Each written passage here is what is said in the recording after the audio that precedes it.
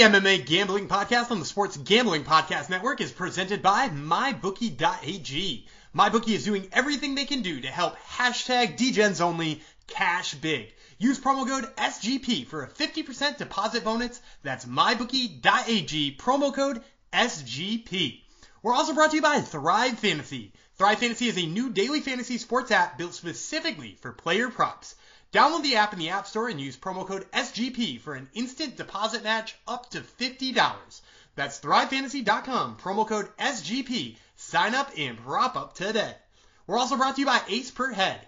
Ace is the leader in pay-per-head providers, and they make it super easy to start your own sportsbook.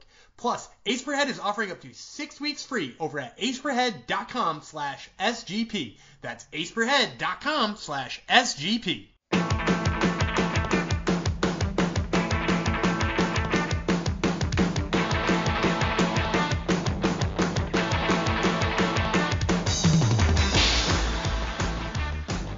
Hello, friends, degenerates, fight fans, my mom, whoever else is listening, maybe Dan's mom. Welcome to the MMA Gambling Podcast and the Sports Gambling Podcast Network. Welcome back. I'm saying welcome back because hopefully you've all listened to our first 3 episodes, and if you haven't, you really missed out because it's top-notch entertainment here. Like I said, this is episode 4 of the Sports Gambling Podcast. Of the MMA Gambling Podcast on the Sports Gambling Podcast Network. I am your host, as per usual, Jeff Fox. I cover the UFC, a little bit of NBA when they allow me on the sportsgamblingpodcast.com website. I also run MMA-manifesto.com. And my special sauce, my secret weapon on that website and on the podcast here is the man I'm about to introduce. This guy knows so much about MMA. It's insane. He knows more about the regional scene in, say, Algeria than he does about his own wife and kids. He's a horrible degenerate, horrible husband and father, but he knows a lot about MMA. And that would be Daniel Gumby Vreeland. Man, I don't know if I can live up to quite that hype there. Terrible husband, knows a lot about Algerian fighters. Wow, that's pretty special. Horrible father also. Don't forget about that. Oh yeah. Excuse me, of course. But what we aren't horrible at is, well, we're mediocre maybe. We're upgraded from horrible is picking fights. Last week we actually both made some money on our picks, shockingly. The event, which was known when we recorded the podcast as UFC Fight Night Blades versus Lewis, it became UFC Fight Night Smith versus Clark. We did okay with our picks. I ended up 5 for 5, which isn't so hot on the surface, but I hit a big 325 dog, which made me look a lot better than it actually was. So based on $100 per fight, which is what a true degenerate would bet at least, I'm up a big $65 last week. Dan did a bit better. He was 6 and 4, but financially he didn't do better. He hit one dog. He had a plus 130 dog. He's up $53. So overall, since we started this here journey, I'm only 15 and 16 on my picks. I'm still down over $300, and Dan is a little bit better, 16 and 15. He's also down about $300, but at least we got out of the red and into the black last week. Absolutely, and there was a couple of them in there too where I feel like we whiffed real hard on, but there was a couple of insights too that I think we nailed pretty well, because that card wasn't a super easy one to call because it wasn't really chalky, and then like some of the ones that were upsets were like really surprising ones. Like I thought Kai Kamaka was a sure thing on that card as could be. Like I had him in just about every DraftKings lineup I put together, and he just looked awful. Yeah, he did, and I was happy to see that because I had the aforementioned plus 325 dog with Jonathan Pearson. He looked quite good in that fight. Yeah, I was, and I guess maybe we shouldn't have been surprised that he looked so good because he did look really good on the Contender Series. And then he had a tough fight against Joe Lauzon, and we're writing him off for losing to Joe Lauzon. And maybe that's oversight too. Like Joe Lauzon tagged him with a shot, which made me, second guess how good his striking must be if he was getting tagged by Joe Lauzon. But then again, Joe Lauzon, he's tagged some people before in the past. Maybe it's worth noting that, maybe he's not quite as bad as we think he is. Right, right. Hopefully you didn't just follow our advice for the main event, because that was one of our whiffs that Dan mentioned. Anthony Smith apparently has a little bit left in the tank because he basically ran over Devin Clark, who did not look good. Yeah, and it's weird to me the way that it happened too. That's probably the most shocking thing. I knew that there was a chance that Anthony Smith could come in and win that fight, but like the way that it happened, being he got hit standing up by Devin Clark, who looked better on the feet, and then he wrestled Devin Clark, only to have Devin Clark sweep him and get subbed from the bottom. Like it was just such a bizarre thing, because the way I drew that fight up is Smith hurts him on the feet and Clark wrestles him up. Like that seemed to be the strategy here, and it just was like almost the exact opposite. Yes, yeah, it just goes to show, really, not just us, no one really knows until the bell rings and the cage door gets locked. We really don't know what's going to happen. What we can guess, we can make educated guesses, but until the guys actually get down to it, it's hard to say what's going to happen. Especially like who would have predicted Parisian and Peter Parker Porter would go the distance? Yeah, I definitely wouldn't have. Like I first of all, I picked Parisian. I do like Parker Porter being a guy from the Northeast, so I was like happy to see him win in there. But like it was so weird because it looked like he had like a bunch of subs too, right? Like he had him in a guillotine in the second round, and I was like, oh, that's finished. Like Parker Porter's got a pretty good sub game, and Parisian looks absolutely gassed. This is a perfect time for a guillotine. And then just like it didn't end. It just kept looking like it would end in like 7 different ways. Like a key lock. At one time it looked like he had him stunned. And it just kept going, which you don't see that kind of like weird heavyweight durability over and over again. But I don't know, it was kind of fun to watch. Yeah, it was. They're big, sloppy looking guys, but actually the technique really wasn't that bad. Throughout the 15 minutes, Parisian got a little desperate there, throwing haymakers. But looking at the guys, it's kind of harkens back to the olden Tank Abbott days, bar brawler days. But they showed they actually had some skills in there, and they somehow lasted 15 minutes without both going into cardiac arrest. Yeah, and I was really actually super impressed with Parker Porter's gas tank too, because like you said, they don't look like guys who have a great gas tank in there or look like guys who could go 3 rounds. But he didn't look that much worse in the third round than he did in the first. Like, I didn't think he looked like he slowed down a ton. Parisian looked like he slowed down quite a bit. But, like, that was pretty damn impressive. Yeah. Big in the co-main event, Miguel Baeza went to 10-0. We both had him picked tab to win that fight against Takashi Sato, and he got his first career submission, which he seemed very proud of. Yeah, and he is one I think we should definitely watch out for. I think he's due for a big step up in competition. He knocks out Matt Brown, and they give him Takashi Saito, which is kind of weird matchmaking on my part, or on their part rather, in my mind, because like if you beat Matt Brown, like shouldn't you be like that's a big name. That's a good moment for them to be like, okay, this kid needs a push. But I think because he was still only 9-0, they were like, we'll work him up slower against a guy who, in my estimation, isn't that far away from the skill set of Matt Brown anyway. They might have worked up a little bit in the danger factor because he's got big hands. But like, yeah, it was weird matchmaking in the first place. I'd love to see him against a guy, like just outside of the top 15 now, somebody like Jake Matthews or Rocco Martin or something like that. He definitely deserves a bigger and tougher name now. Yeah, definitely, most definitely. So it was a fairly decent night of fights, considering the main event and the co-main event the original main event and co-main event were scrapped because of some pandemic thing that's going on now. But yeah, it was a fairly good night of fights. I'm just happy that we both ended up actually coming off kind of smart and making a little bit of money, hopefully, for our listeners. Absolutely, and we're going to do it again right now.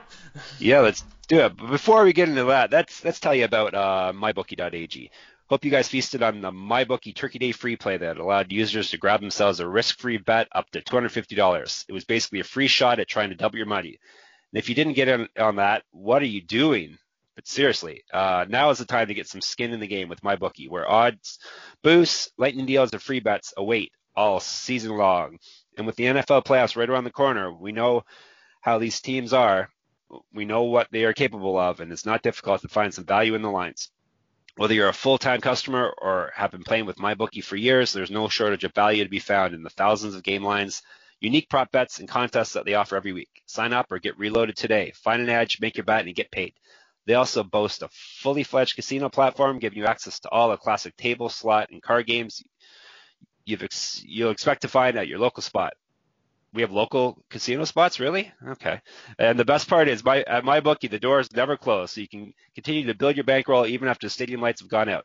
Make the right play and sign up today at MyBookie. And when you do, use promo code SGP to get your deposit matched halfway, all the way up to $1,000. The terms are simple. You put in $200, they'll match you with another $100 in your account. Free money. If you're already planning to bet this season, this is, like I said, this is free betting money. It's winning season at MyBookie, so come join in on the fun and win some cash while you're at it. All right, let's win some cash with this week's event, which, who knows? We've been recording for about 10 minutes. The main event may have changed again since we've started recording, because it's this event way back when, like a whole, week and a half or 2 weeks ago. It was originally a UFC Fight Night, Till versus Hermansson. Then Darren Till had to pull out, and it turned into the UFC Fight Night, Hermansson versus Holland. And then Kevin Holland got COVID. So now we're at UFC Fight Night, Hermansson versus Vettori. So what we're gonna rush through this recording. We're gonna edit it, get it posted immediately, because it's more than likely it's gonna change 10 times before Saturday rolls around. But that's our pandemic life. So we will. One thing you can guarantee, Dan and I will always be here. We will not catch COVID. We will always come through for you with the degenerate picks, right, Dan? I hope not. Now that I've jinxed us, let's get started. We'll start with a fight that actually we previewed 2 weeks ago. It's a bantamweight bout between Louis Smolka, Jose Alberto Quinones. It was scrapped. One of them got COVID, right, Dan? Yeah, I believe Smolka pulled out with COVID, if I'm not mistaken. Okay, right. So Smolka and Quinones, like I said, bantamweight, 135-pound fight. Smolka is the minus 130 favorite now. They're both generally basically the same size when we're looking at the stats. Smolka's an inch taller. Quinones is got an inch of reach on him. Smolka's a year younger. So basically the bios, they're basically very similar. Same size, the same age, basically. Quinones has striking and grappling stats in his favor. He's only won one of his last 3 fights, and he is a plus 110 dog. I believe I took him originally, so I'm going to stick with that. I'm going to take the dog in this one again. Well, I'm actually going to switch. This is crazy, but okay. I had Smolka, I remember, in my original picks, and I went back and I was watching fights of theirs afterwards, and the thing that stuck out to me is I think so often I thought of Quinones as a guy who just boxes really well, which I still think he is. I still think he boxes really well. But I went back and I looked, and he actually has a pretty impressive takedown game that I sort of forgot about. And, like, he took down Nathaniel Wood, and he did so, and it looked pretty easy for him to take down Nathaniel Wood. He took down Teruta Ishihara. He took down Carlos Achuain. Like, he's a pretty good grappler here, and I sort of forgot that. Because the thing about Smolka is both of his last 2 losses are coming by submission. And if you look back at his losses before the UFC let him go, too, like, he lost by getting taken down by Tim Elliott 12 times, or Ray Borg 4 times, or, even Matthews Nicolau 3 times. Like, he's a guy who gets taken down quite a bit, doesn't have a great takedown defense. So I'm actually going to switch to Quinones in a grappling sense. I actually think Quinones is going to be the better grappler here. So even if he's not having his way on the feet, I think he's got a path to victory there. Right. Checking out the stats, Quinones hits over 2.5 takedowns per 15-minute fight. Not the most accurate, 45%, 50% defense, but both those numbers trump what Smolka puts up on the board. His defense is only 30%, so it's pretty porous. So there's a good chance that if Quinones wants to get the fight on the mat, he's going to be able to do that. Yeah, absolutely. And I think, originally I thought he had the advantage on the feet, which I still kind of stick to. And so if he's got the advantage on the feet and has the option to take it to the ground, I don't see how you don't pick him. All right, there you go.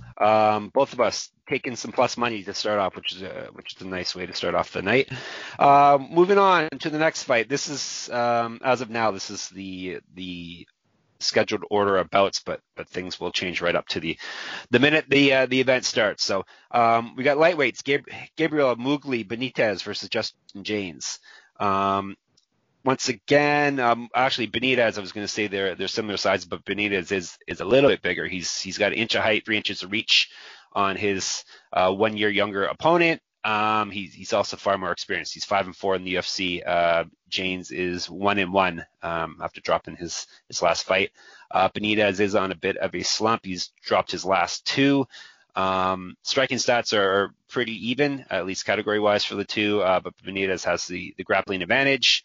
He also is the favorite, -195 to James +160. I'm going with Mugli. I think he's better, plus same Mugli is fun. Yeah, I'm going to take Benitez too. I think just from my standpoint, I really like Justin James. I think he's a fun guy. And the knockout of Frank Camacho obviously built a lot of stock in a lot of people's minds. But like when you look at his overall record, there are some question marks about whether or not the wrestling that he does. And he does have a fair amount of wrestling. He grew up a wrestler. That's what he did growing up. Like his wrestling still has some question marks. He hasn't really wrestled anybody who I think can stop him.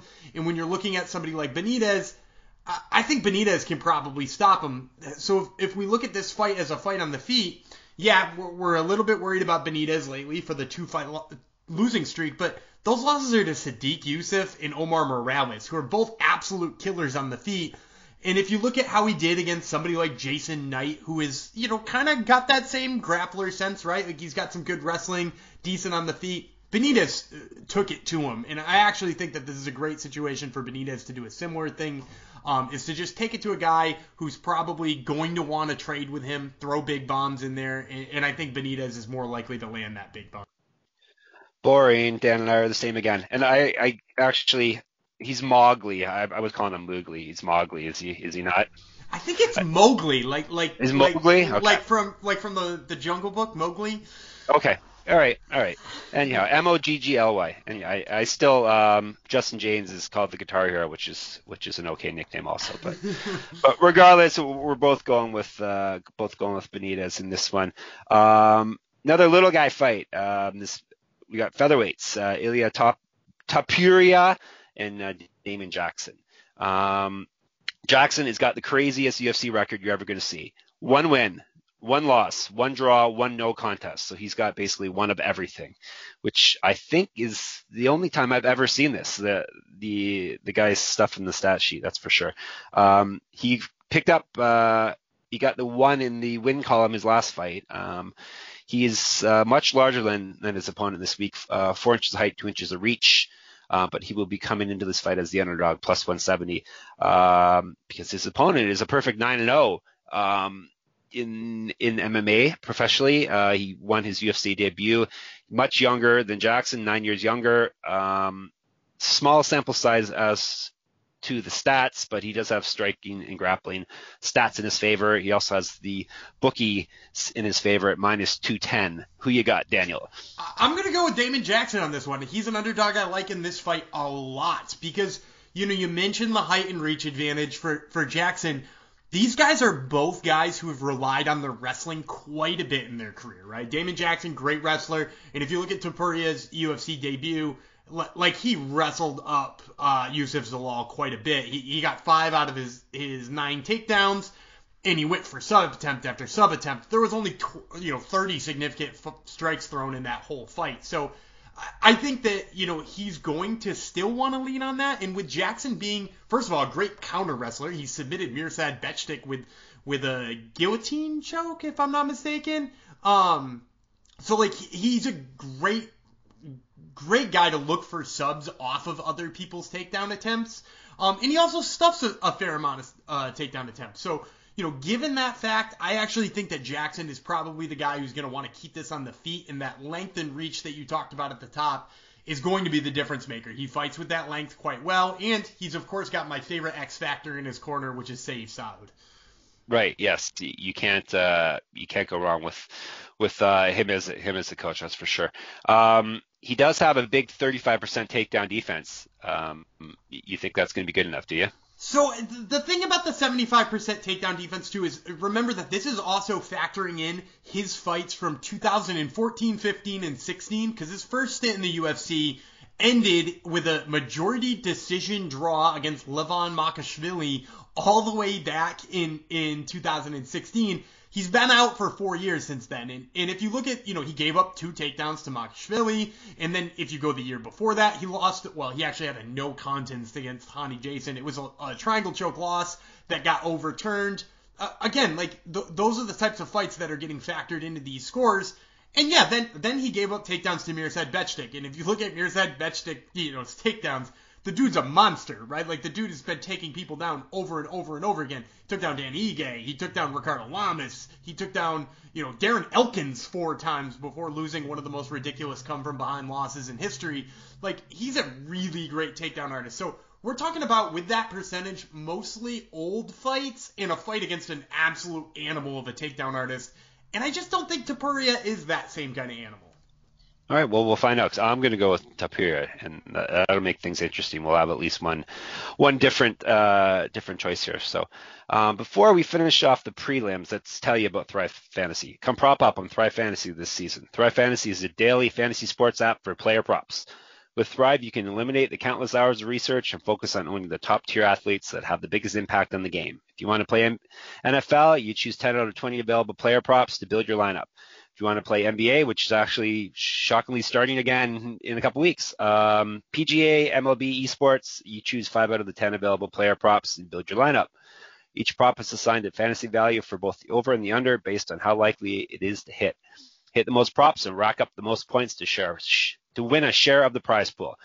Thrive has over $50,000 in guaranteed prizes weekly and has awarded over $1.6 million in cash prizes. So use the promo code SGP when you sign up today, and you will receive an instant match up to $50 in your first deposit with 4 times rollover. So download Thrive Fantasy on the App Store or Play Store, or by visiting their website, thrivefantasy.com. Sign up and prop up today, and don't forget our code, which would be SGP. Okay, moving on to the next fight. Flyweight, Jimmy Flick, Cody Durden. Always love watching flyweights, so I'm looking forward to this one. This will be Flick's debut in the big cage under the bright lights of the UFC. He's got an inch of reach on Durden. Other than that, they're basically similar sizes. Durden's a year younger than him, so pretty evenly matched in size and age. Like I said, this is Flick's debut. He's coming off the Contender Series, which he got himself into the big show with. He's got 15 wins, 13 of them via sub, so he's definitely a submission specialist. He's won 3 straight fights, all via sub. Durden has a draw to his name in the UFC, so both these guys are inexperienced. Flick minus 190 favorite, Durden plus 155. I will be going with the jiu-jitsu ace in Flick. Yeah, I'm going to go with Flick too here. And for what, like you just said, he's a jiu-jitsu ace, and he's fighting a guy who he's got some decent striking in Cody Durden, but more than likely his avenue to win most of his fights has been his takedowns, and has been his top game, and has been his ground and pound. And Jimmy Flick is just the guy who you don't want to shoot on because his scrambles are ridiculous. His ability to put you in bad positions off of any grappling exchange are incredible. If you didn't see his Contender Series fight, you're doing yourself a disservice because his submission attempt after submission attempt after submission attempt on Nate Smith was just so fun to watch. So I expect him to probably wind up in some interesting grappling exchanges again here with Durden. I don't know if I like him by submission just because Durden is so tough, but I do expect him to be threatening him almost the entire fight. So there you go. We share our pick on that one. Moving on, this is not a newcomer to the UFC. In our next battle, it is in the lightweight division, handsome Matt Wyman, who started way back in 2006 in the UFC. And then November 2014, he fought and then he disappeared basically off the map for 5 years. Came back June 22nd, 2019. Got TKO'd by Luis Pena, and then he lost last December to Joe Solecki. So they're feeding him a steady stream of young up-and-comers, and that is no different this week as he's fighting, what's the gentleman's name? Chuck Levitt, I believe. No, Jordan Levitt. I'm sorry, Jordan Levitt. Now, Wyman will be an inch taller, but that's it. His younger foe, 12 years younger, so that's a huge advantage in his favor. He's got 3 inches of reach on Wyman. He's 7-0 in his young MMA career, 5 submissions. He's another guy off the Contender Series. He's a large -360 favorite over Wyman's +285. Handsome Matt does not look so hot since he's come back, so I will definitely not be picking him in this one. Yeah, and the odds are pretty big here, and I don't love betting odds that are as big for a newcomer who's only 7-0 and hasn't faced the best competition in Levitt here, but like, even with the odds where they are, I have no interest in betting Matt Wyman either. So if I'm picking somebody, gun to my head, obviously Jordan Levitt is the obvious pick here, but I would probably be searching for a prop here on him finishing this fight, because he does finish a lot of fights. He's got great submission skills. If you saw him on the Contender Series with that arm triangle finish over Luke Flores, like, he's very skilled on the ground.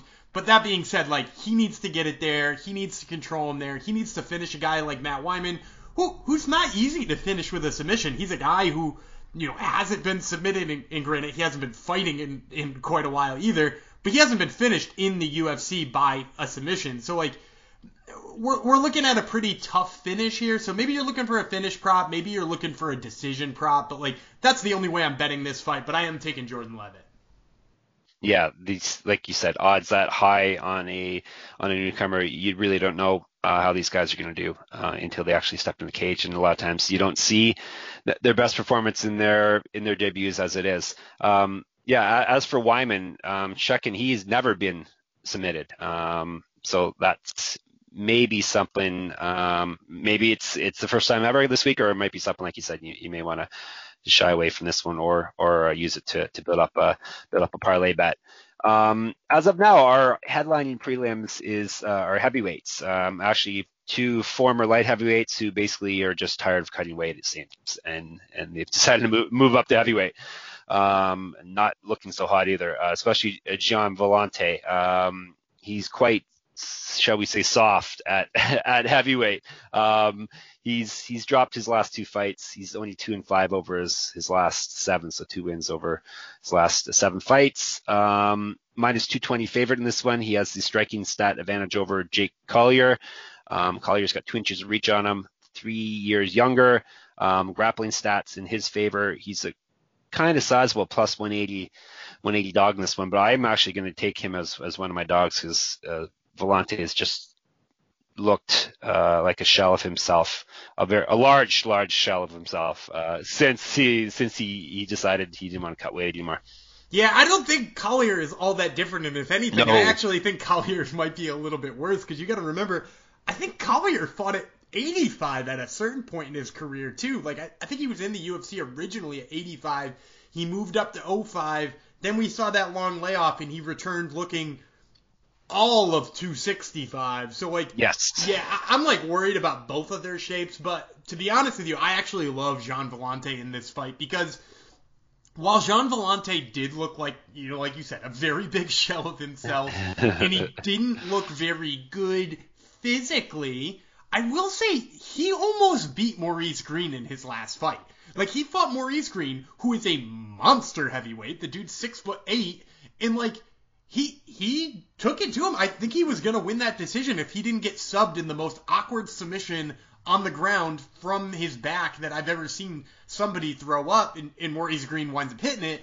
But, like, I don't think he has to worry about being the guy who's more tired in this fight, which is an advantage, right? Like, he was clearly more tired than Maurice Green, and he was still winning. And in this one, I just think he's probably in better shape than Jake Collier, which is sad to say. But, I think that even negative 220 here, there's probably some value on Villante because I think he's probably going to wear out Collier. And, man, I can't believe I'm about to say this. I think he'll be the fresher fighter late in the fight. Boy, that's we're in troubling times when you make that statement. It should be a sloppy slugfest, that's for sure.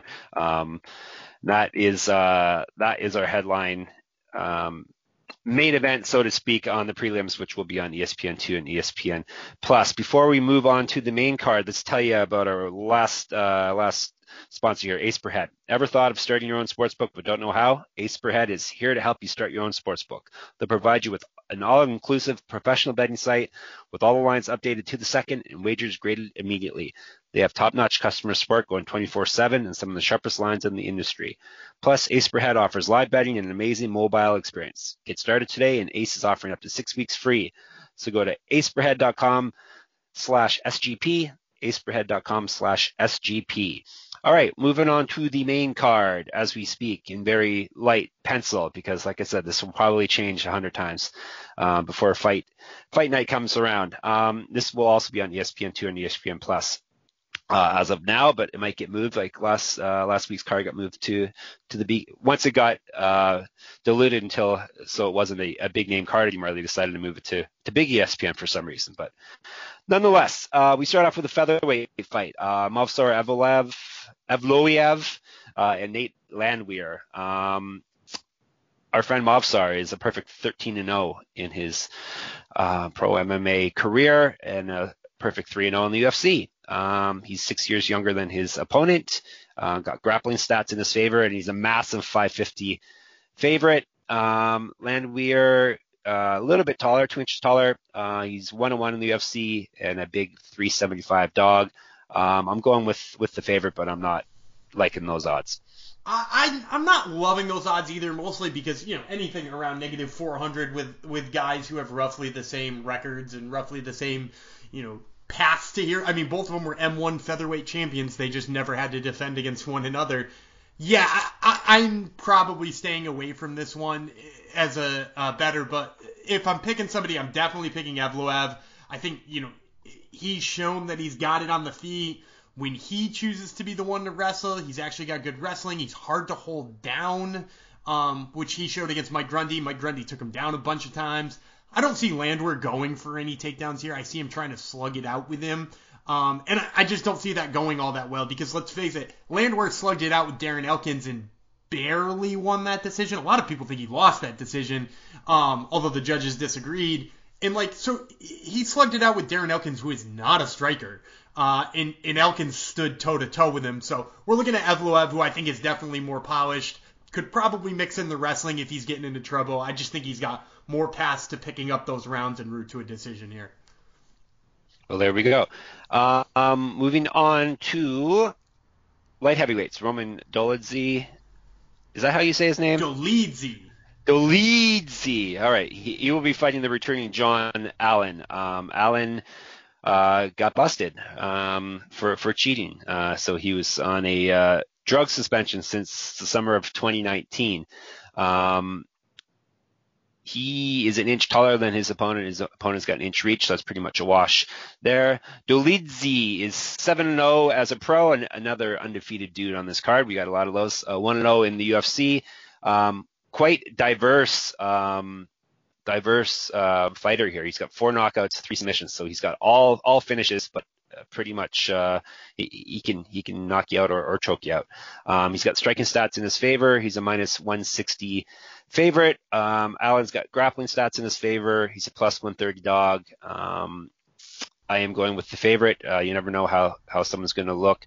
Supposedly off of the special sauce at this point, since he got busted for it, and he hasn't fought in almost a year and a half. Yeah, and I'm all in on Dolidze too. I think he looked phenomenal in his debut, and he's looked good on the regional circuit too. I mean, granted, the level of opponent he's fighting not so great, but you mentioned those submission wins. 2 of those are first-minute heel hook finishes, which is pretty damn impressive to get in MMA.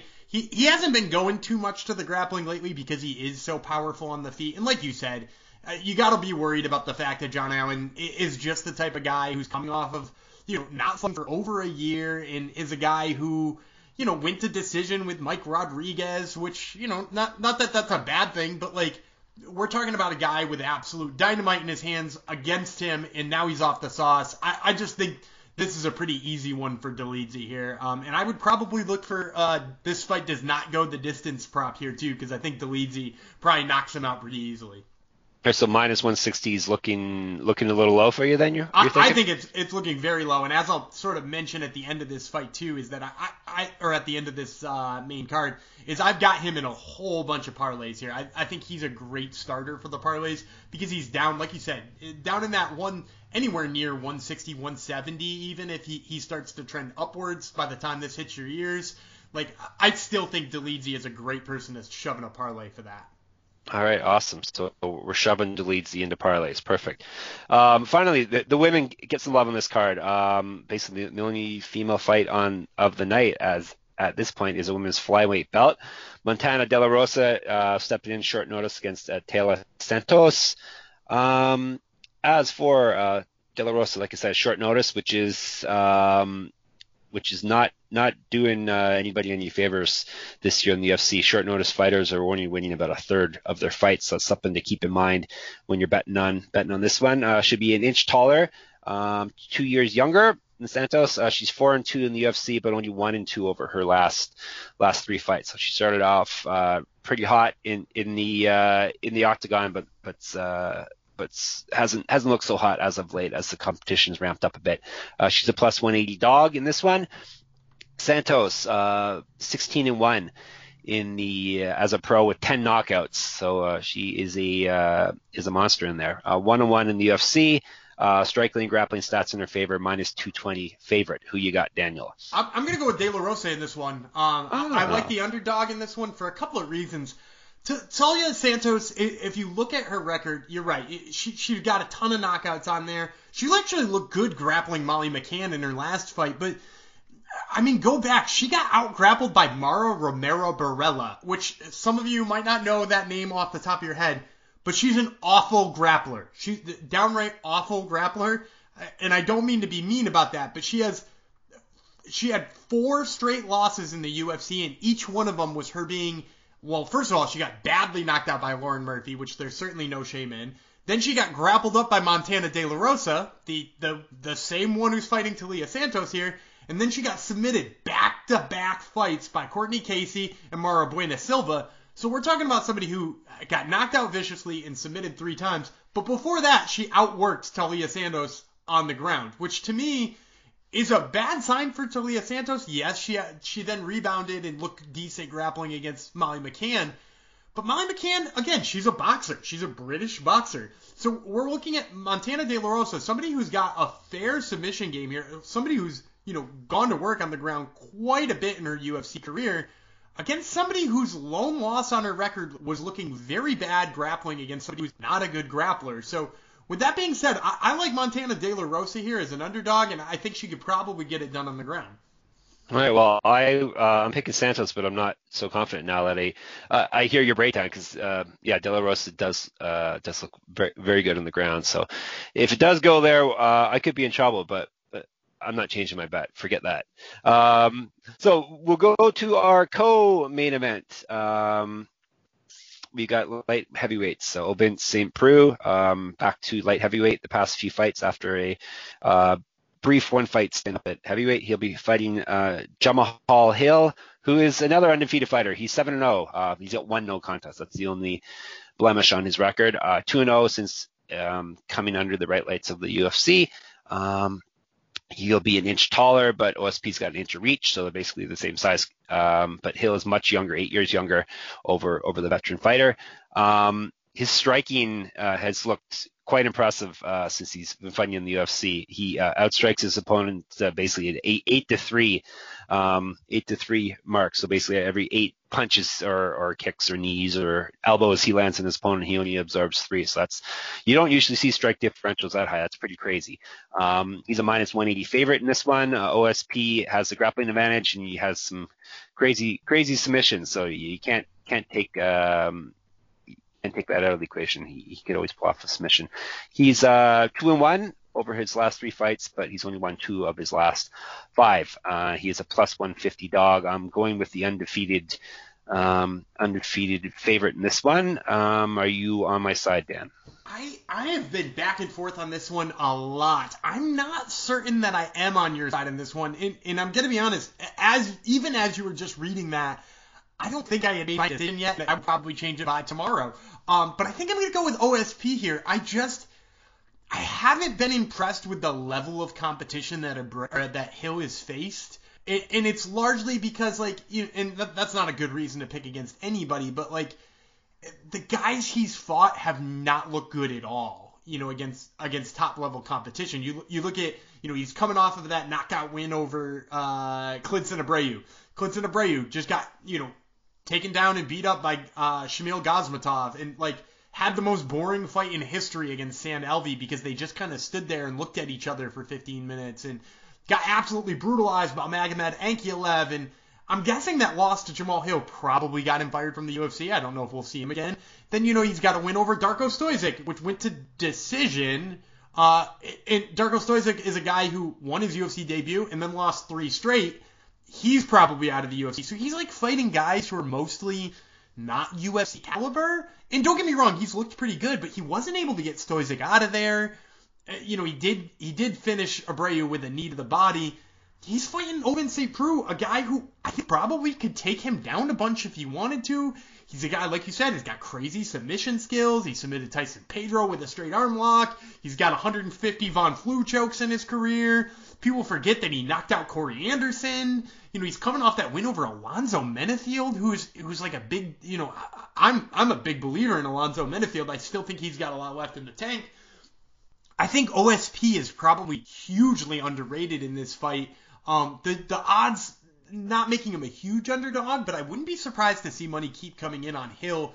But I like Ovince St. Preux in this fight at the moment. Obviously that could change, but being that it's so close to a coin flip too, I think you always got to lean to the underdog. No, it's good points. And OSP seems to be a guy that everyone constantly is writing off and forgetting about, and he tends to surprise us, and he's fought the best of the best in the division. Yeah. I mean, people forget he did fight John Jones for a wacky interim title that we completely know that was a farce just so that they could give him the title back. But he's also fought Dominic Reyes, Nikita Krylov, Ilir Latifi, Volkan Ozdemir, Jimmy Manawa, Glover Teixeira. These are the names on this dude's record. He's got a win over Shogun. He's got an amazing record in a really long time in the UFC. And he fights long. That's another thing that definitely Hill is not seen. If you look back at Hill's 2 wins, Klidson Abreu does not fight long if he throws punches at all. And to add into that Darko Stojic, who's built like a Ninja Turtle, there's no way he's used to fighting somebody who's as long as him. Which, I mean, he's gonna have to here, right? Jamal Hill's reach, 79 inches. Ovince St. Preux's reach, it's got to be the same thing. Hang on, I got it right here. 80 inches. So he's actually got the advantage. Yep. Jamal Hill has never faced somebody who's got a length advantage on him, and if he has, it hasn't been somebody at this level. Right. Very good point. So we will differ on that one also, but I shouldn't doubt OSP because I've picked him as an underdog a few times recently, and he's come through for me. But I'm going to anyhow. Don't learn. Our main event, we got Jack the Joker Hermansson. He's been basically the only steady person in this main event over the past few weeks. Like I said, near the top. This is been a slew of opponents penciled in and then erased. to face him. He would be going against the Italian Dream, Marvin Vettori. Like it's a short notice fight for Vettori, so that's a red flag right there. He is 5 years younger than his opponent. Grappling stats look like they're in his favor. He's won 3 straight fights, and impressively, he's never been finished in a fight in his career. The odds are not on my bookie as of this recording. I found them elsewhere. Vettori is currently at -105. Hermansson, a little bit bigger than his Italian opponent. He's got 1 inch of height, 3 inches of reach. Striking definitely in his favor. He outstrikes his opponents at 2 times rate, so he lands 2 for every 1, which is very nice, a nice ratio. He's been on fire. He's 5-1 over his last 6 fights. He's won 21 fights as a pro, 11 of them via knockout, 6 of them via submission. So very good finisher and very diverse attack.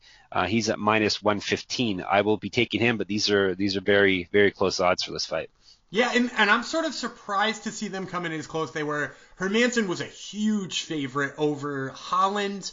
I don't remember where the line was on Till, but I know he was like, -220 range against Holland, which made sense because he was just going to take Kevin Holland down and submit him. Like, there's no doubt about it. Like, he took down Jacare and worked Jacare on the ground, and Jacare is a phenomenal grappler, and Kevin Holland just, like, kind of has that I'm going to stand up and throw with you. If you try to take me down, it's going to work, and then maybe I'll work back to my feet, and he wasn't going to do that against Hermansson. It's weird here because Vettori definitely is a guy who's going to stuff more takedowns. He's definitely a guy who's difficult to take down. He has good takedowns in his own right, but I worry a little bit about it because he does have that loss, and granted, it was a long time ago. He does have that loss to Antonio Carlos Jr., who sort of just was relentless with his takedowns and eventually got it to enough of them to take that he won a decision. Yeah, it's a weird fight for me, but I think I'm going to go with Hermansson too, as long as he can get it to the ground once or twice. I think that's probably enough to beat Vettori here. But the odds being a coin flip definitely make a lot of sense in this one. It is very hard to call. Right. So are you liking this matchup for a viewing experience more than the last one? I actually think that this is going to be more fun to view because it is going to be a back and forth fight. But I will say that this does have the potential, and I'm not saying it's going to, but it has the potential to be an absolute stinker, like a one-sided stinker. Like if Hermansson does what he did when he lost to Jared Cannonier. He shoots a takedown and it doesn't work. He shoots a takedown and it doesn't work. He shoots a takedown and it doesn't work. Vettori is just going to hit him with enough leg kicks and enough shots to win every round. And he's probably not going to, like, sell out looking for the finish because that's not really Vettori's style. Vettori doesn't, like, just put it all on the line looking to kill him. He won a very comfortable striking decision against Andrew Sanchez where he did a lot of what I just said. He stuffed the takedowns and he hit him with leg kicks. He stuffed the takedown and he hit him with a couple of jabs. And he stuffed the takedown and, he got him in the clinch and threw some knees. And, like, I could see that happening in this fight and being kind of boring. It was never going to be boring with Kevin Holland because Kevin Holland fights just aren't ever boring. But I would say it was probably going to be quick. Right. So I think if you like those quick fights, that one was going to be more exciting for you. This one is definitely got more of a question mark, which is more exciting for me. But we do have a potential to see 25 minutes of maybe not the most exciting foregone conclusion that we can decide. After seeing one round, we're like, oh, we know how the next 20 minutes is going to go. We can just turn it off. There's a pretty decent potential to that. But as I said before, I'm guessing he gets enough takedowns to win in a couple of rounds and maybe make it interesting with some sub skills. But so it could go either way. Is the kind of non-answer I'm going to give you. Oh, perfect. That's why they call him Gumby. He's very flexible with his opinions. He's flipping and flopping. So that completes the full card. Now we'll talk about we've hinted at a few throughout our telecast here at some parlays and stuff. Are we going to agree that Dolidze's probably the best value pick at this point at -160 on the night? I think he is for sure the best value pick, and he's a great person to pair in there with somebody else you think might be a good favorite, but maybe a little bit too high to play on their own. Like, if you're really in on Jordan Levitt, like I said before, I just don't like the price tag on him at negative, 400. I think he's hovering around. If he's hovering around that number, I'm not paying for him at negative 400, but pairing him with Delizzi at least makes it interesting. And also, Delizzi would be a great way to add some value to somebody like Jimmy Flick, or I mentioned John Vellante. I know you're picking against me on that one. I actually like John Vellante in a parlay too. Negative 220 with John Vellante. Pair that with the negative 170 or 160. I believe you said we could get Delizzi at, and we're looking at like plus 135, plus 140 in that range, depending on the parlay. So I think he's probably a good value to put with Delizzi. That's probably going to be my official parlay on this one. All right, good, excellent. So there we have it. We made it through another week. Hopefully we're going to make you some money this time. Make sure you let us know on Twitter if we made you money. If we lost you money, then I don't want to hear from you. But if we made you money, you can by all means let me know. I'm at Jeff Fox Writer. If you want to follow Dan for some weird reason, he's at Gumby Vreeland. My call to action last week did not do me very well. And now that I'm checking our Twitter followers, I told everyone to follow me and unfollow Dan. You must have misheard me and did the opposite. I'm down. I'm from I went from 890 to 889, and Dan somehow has gone from 229.98 up to over 3,000, 3,024. So either you people are messing with me, or we got a Russian bot issue, or there's a bunch of porn sites are following Dan. But let's try to get me at least over 900 this week, and let's get Dan under 3,000. I don't support that, but I do appreciate the 30 some odd people who must have followed me in direct opposition to your call to arms. It's true. Maybe I came off a little too strong. That could be the case. So I'll say please. How about please this week? I don't like to beg, but I'm not above it. That's for sure. So, all right, that concludes week 4. We will be back next week to tell you where fighters led us astray and where all our picks went wrong, or we'll come back and tell you we went 10-0. So regardless, thank you for listening, and we will hit you up next week.